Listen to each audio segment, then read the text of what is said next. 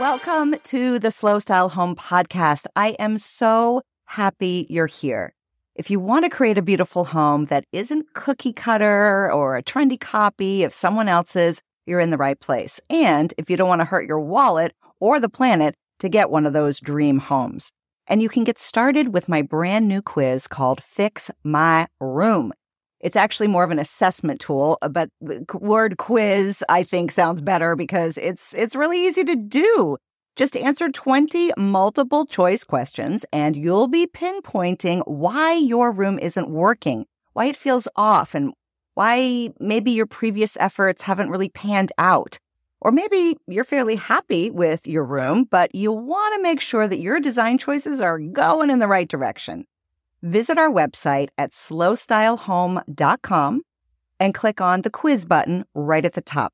I'll tell you a little bit more about it later in the show. Now, let's dig into this week's episode.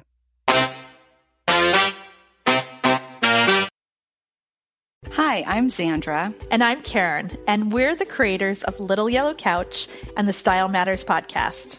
We believe that how you set up your home can actually help you live your best life. Through this podcast, we have found that there are a lot of other people who get just as excited as you do about creating a meaningful, purposeful home. We interview top interior designers and bloggers about what drives them because there's a whole community of us out here who resonate with the idea that style matters. We hope these episodes leave you feeling energized and inspired to create a home that gives something back to you. Because in this crazy world we live in, it's good to remember that things like beauty and happiness are within reach. This week, we're talking about how your passion can also be your saving grace when it comes to balancing work and home. Our guest this week is Nicola Broughton, otherwise known as the girl with the green sofa. Nicola quickly amassed a huge Instagram following for her dramatic interiors, but she also has a day job. She's a financial director for a bioresearch company, so she throws herself into decorating whenever she needs a creative fix. We always enjoy interviewing people with fabulous style who don't do it for a living because they can often clearly articulate why decorating is so personally fulfilling. And Nicola certainly does that in this interview. So let's chat. So we'd love to hear a little bit about the inspiration and the story behind Girl with a Green Sofa. And if you could tell us a little bit about how an investment director gets into the world of interior design. Well, yeah, so if we start with how I got into interior design first, because it's sort of a bit of a journey, because I think even back when I was a student, I sort of look back on those days, and so does my dad, actually, where I went to Oxford University, and we always used to pack the car up with all of these lovely things to make my student digs just look so much nicer. And even though I didn't have my own home at that point, I wanted to be surrounded by nice things. Mm-hmm. And that sort of continued. And then I moved to Toronto to do some postdoctoral work. And that was the first time I'd had an apartment that I could actually play with, if you like, even though it was rented. And I got playing with paint and decorating and things like that. And then I left Canada and came back home to do an MBA. And actually, much to my parents' despair, I went back to live with them. So I just turned 30, and I was like, "Hi, Mum and Dad, I'm coming home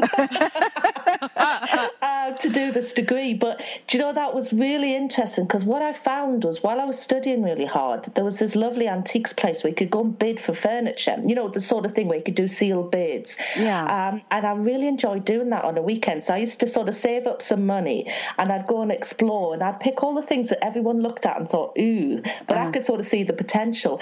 And then literally I was at home in my dad's garage stripping off furniture and paint and you know, redoing furniture. And that really got me hooked. By the time I'd sort of moved to Leeds for work and we bought this house, I knew, you know, that I really enjoyed doing it. But it remained very much in the background of my career, which has always been science and business, hence the director's bit.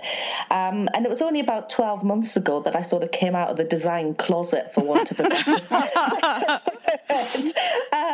and started showing people what I did. And I was absolutely amazed by the response I've had on Instagram. I mean, absolutely gobsmacked by how people interact. It's such a lovely community. But I've had a lot of feedback on the house. And, you know, what I always thought of as a hobby is it's sort of become that little project for me. It's that sanity part of my life, because I'm a full-time working mum, two young kids, and my husband always laughs at me because when I'm at my busiest, to be honest, I'm the one with a paintbrush in the hand redecorating the living room. Right.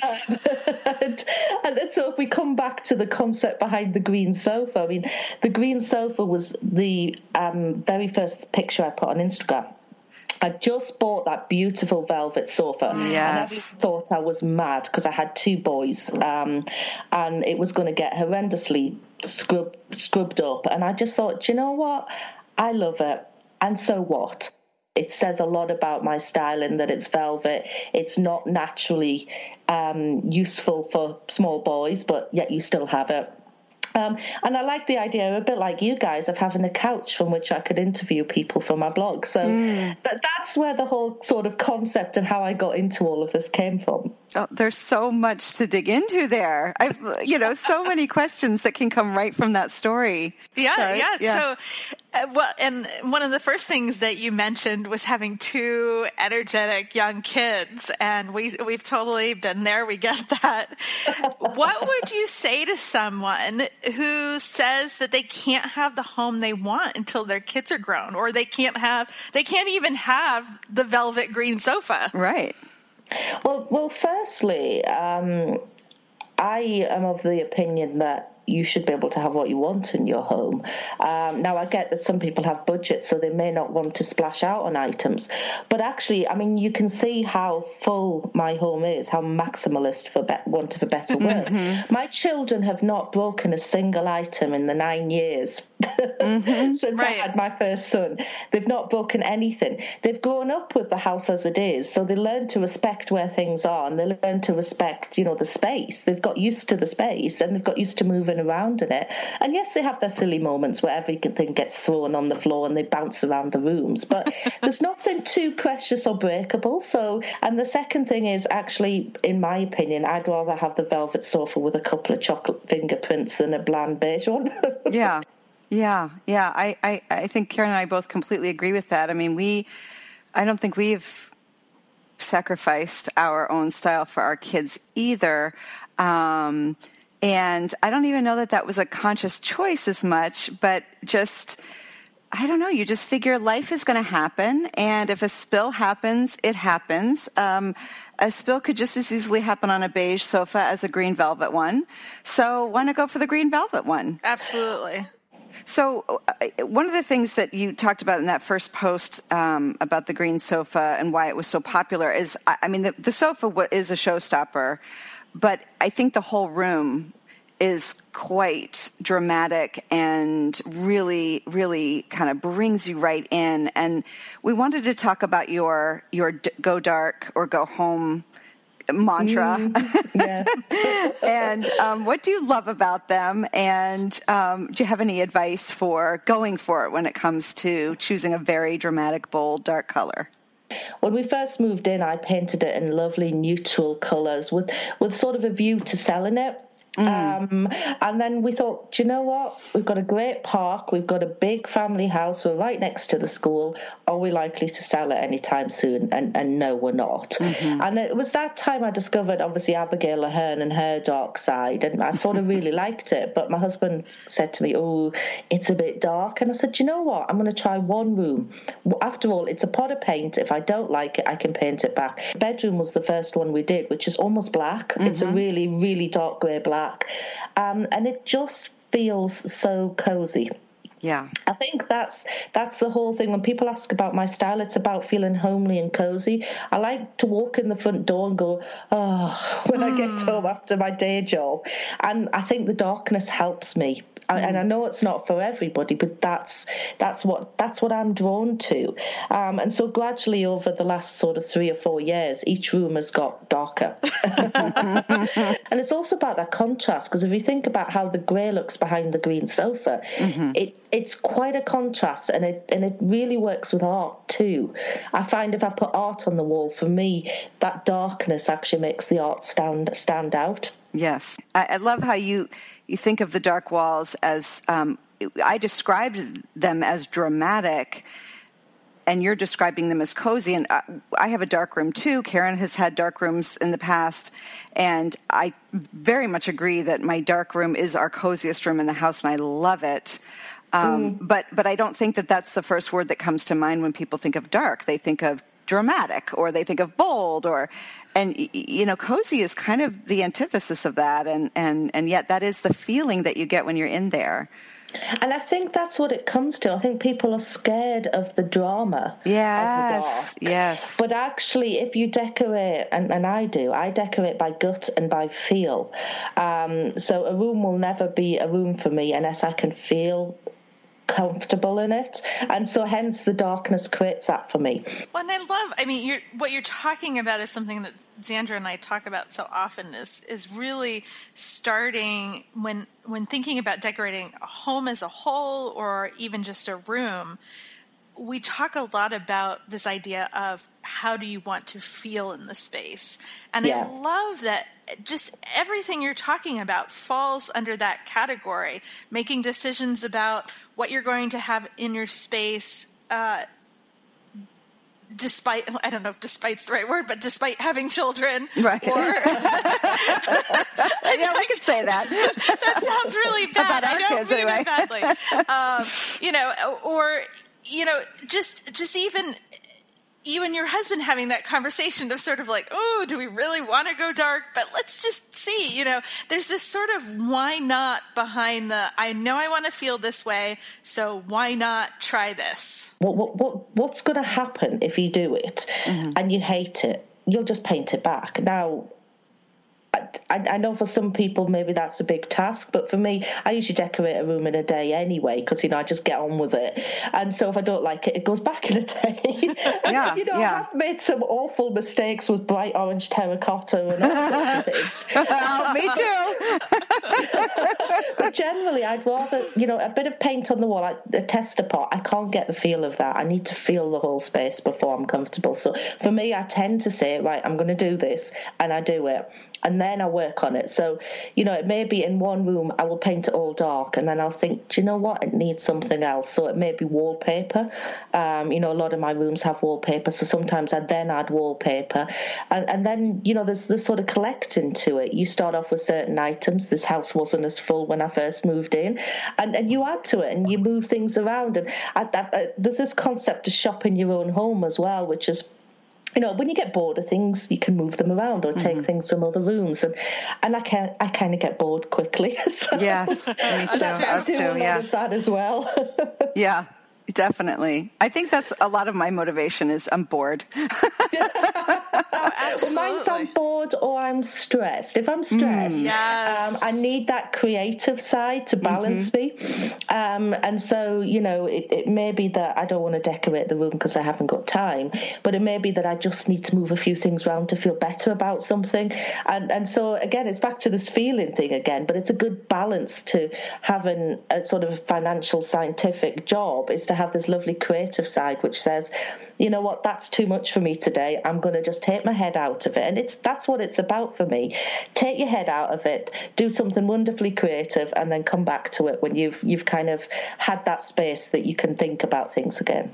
I love that. I love talking to people who are not doing this professionally, but still have a passion for it, and you have a huge following, and you are committed to it, and you talk eloquently about it, because I think it puts it into perspective. We talk to a lot of people who do this professionally, but it really kind of is their whole world. But for you, there's such a crystal clear reason why you're doing it, and I really love that. And I kind of want to talk a little bit about that business side of yours, because you have a real passion for helping makers or small shops that carry vintage or carry interesting things and supporting them and even kind of giving business advice, it sounds like. So I was wondering if you could tell us a little bit about some of the people you're passionate about and why. Why are you passionate about supporting small makers or small shops? Well, it sort of, again, it stems from my day job because I ran a small business. Now, it wasn't a creative business. I ran a biotechnology company, actually developing treatments for, the superbugs we hear about. And I remember the challenges and what you feel like. You're learning on the job. Where do you get your advice from? How do you find the money? What on earth do you do? What comes through my blog time and time again is that finding mentors and finding people to help you with the business side, because you've got the creative side, but that whole business side, it's actually really difficult. The sort of passion for what I do in a day job sort of became a passion that brings my hobby into what I do on a day-to-day basis. And so, and I really wanted to help people. So that's almost the ethos behind the business side of the blog. And then the other side is the sort of, as you say, go dark or go home. My ideas on design get written up, and then I talk about home tours and I look at all of my inspiration. As you've gone through doing some of these interviews and some of these home tours, are there some things that you've pulled away, some ideas that you could share with us? We'll be back after a quick break. I just want to jump in here for a minute and remind you about the new free quiz that you can take at slowstylehome.com. It's called the Fix My Room quiz, and I've created it because a lot of times when we're ready to change up a room in our homes, we get stuck not knowing where to start or what to do first. I mean, do you paint the walls? Do you come up with a different floor plan? Do you declutter first and then buy all new stuff? It's daunting. So the quiz is designed as a way for you to assess what's not working so that you're pointed in the right direction in terms of what to focus on. Everything else can kind of fall away. After years of helping others look around their rooms and identify the possibilities for big, impactful changes, I figured out how you can do this assessment yourself. The 20 multiple choice questions will ask you about how your room is functioning and how your style is developing. Then you'll receive a detailed summary from me about what you should tackle first. No more guessing and no more throwing money away or time. Again, go to slowstylehome.com and click on the quiz button right at the top. All right, let's jump back into today's episode.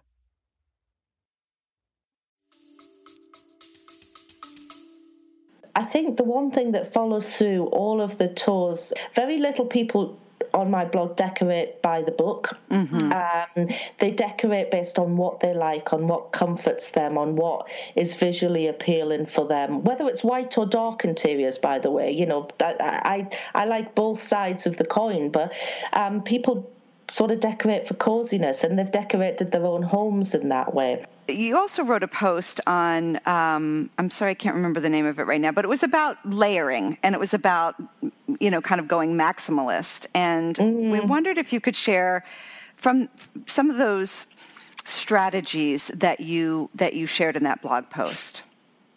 Yeah, I mean, the maximalist strategy is basically it's a mask for the fact that I like stuff, right? But it's so artfully layered. If you give it a name, it's okay. Yeah. Well, we're not going to call it hoarding is the thing.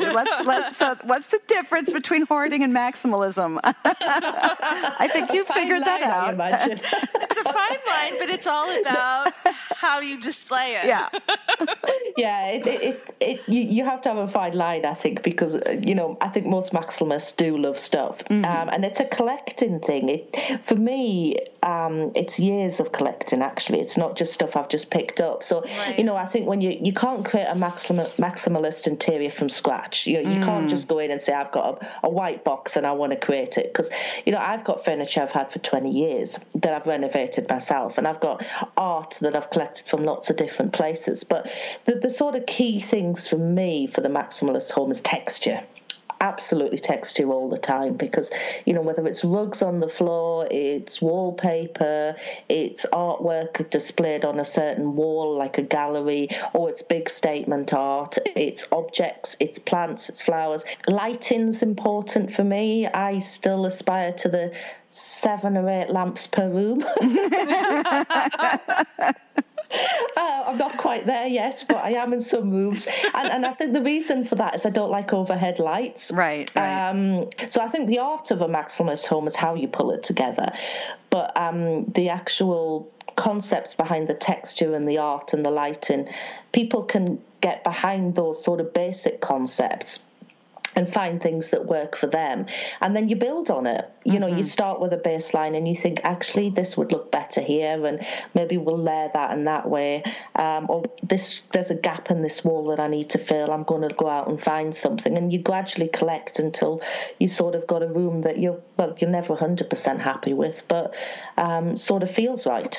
Could you explain to someone when you know it's not working? It feels cluttered to me when it's not working. And that's a really weird concept when you see my home, because to some people it does look cluttered. In fact, a few people have said that before. Well, I love how it's really personal preference. It's a subjective question. How do you know if it's not working well? Does it feel cluttered? And I think that's empowering, because I think that so many people are looking for rules to follow so that they get it, quote unquote, right. And I think that just playing around like you've been doing for so long, what's right for you, and what feels right, and you're not afraid to play around or take the time. And in fact, taking that time is almost therapeutic for you. Like we said at the very beginning, it's your sanity.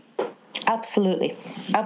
And I think, and sometimes when I've been away on a trip, for example, if I go away for work and I come back and I walk in and I think, that doesn't work, because I've had time away and I sort of walk in and I think, actually, I got used to that visually, but actually now I've come back, it doesn't work. And then I want to have a play with it and move it around. I loved how you said it's, what word did you use? I've got used to it. You said you go away on a trip and then you come back and it's like seeing it again or with fresh eyes. And I think that's true for so many of us. We get so used to what we're looking at that it becomes kind of just melds together, and you kind of stop really seeing it. And I think giving yourself that opportunity to come back with fresh eyes is so helpful. I quite fancy a change. So we're about to do my son's bedroom, which is partly driven by him, actually. It's a lovely concept that you think you're decorating your house despite the children, but actually my kids are quite interested in it all now, and certainly the last 12 months since I've been doing it so sort of more publicly. Yeah, well, and I think something that's missing, at least in America, is an appreciation for objects, because everything's so disposable. And so I think that you are helping your kids really see what's in your home, take care of it, care about it. I think that's a great life lesson. I think it's important for kids, right? Because, as you say, things are so disposable. There's a lot of plastic toys that sort of appear and disappear at Christmases, and they just get used to having so much stuff. And actually having an understanding the value of stuff is really important. So it's useful to just show them that side, which is actually, that desk and chairs you've got, however many number of children before you had those desks and chairs, and can you imagine what they did with them? Can you think about how they might have used them? And it sort of gives them a bit of a history lesson as well. And part of the decor for his room is going to be a world map, so that he can do geography. He can lie in bed and we can say, because we do this every night with our kids, which is choose a country. What are we going to learn about that country tonight? Now, we used to use an old plastic globe. We're going to have a wall mural instead now. It's just like, what are we going to learn about South America this evening and stuff like that. So it's slightly educational in my mind as well. Right. The idea that we can interact with the environment that we live in, I just think that's really beautiful, that there's, I think when we think of a room having a purpose, it's much more, I don't know, the kitchen is where we cook, or and the dining room purpose. is where we eat, and And I love this idea of your son's room serving him on so many different levels. So we always love to end the interview with the question, why does style matter? And I feel like... Yeah, I'm not sure you have anything left to say on it. I think you've said everything on the subject. But do you have anything that you want to add about why, on a deeper level, style matters to you? Oh gosh, well again, I mean, it is coming back to, so if we look at the points, it matters to me, style matters to me because it's a sanity and a therapeutic thing for me. My home has to be my haven when I come in from work, but equally it has to be a family home, so style and incorporating it into our family environment. And I don't just mean the kids getting used to it, the kids being part of those decisions. I love the fact that my husband loves our home. Mm-hmm. He occasionally raises his eyebrows when I do certain things. But he has said to me, I love coming back to our house. It has the right feel for me too. So it's not just me doing this. It is the whole family. And they get a lot of richness from their environment and the ability to relax. That for me is why style matters. It's not an aesthetic. It's not, something to be aspired to. Although, I would love to do some high decor things. For me, because I'm not an interior designer, the style matters because it's home. Oh, thank you so much for your time, Nicola. Thank you for working from home today. Oh, it's been a pleasure. Thanks so much for listening. If you'd like to go deeper with any of the content you've just heard, look for our upcoming videos, blog posts, and other ways of engaging through social media. And if you want one convenient place to get access to everything, sign up for our newsletter. Once you do, we'll send you our worksheet on creating a mission statement for your home. And please, we'd so appreciate it if you take under a minute to rate this podcast on iTunes. It really makes a difference in helping us keep this show going strong.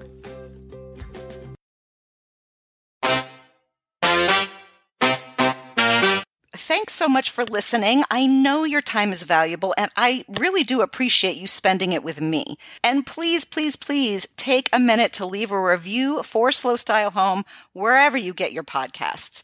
It honestly does help keep this show on the air, and your feedback is highly valuable to me. Have a great day, and I'll be back in your earbuds soon. Bye for now.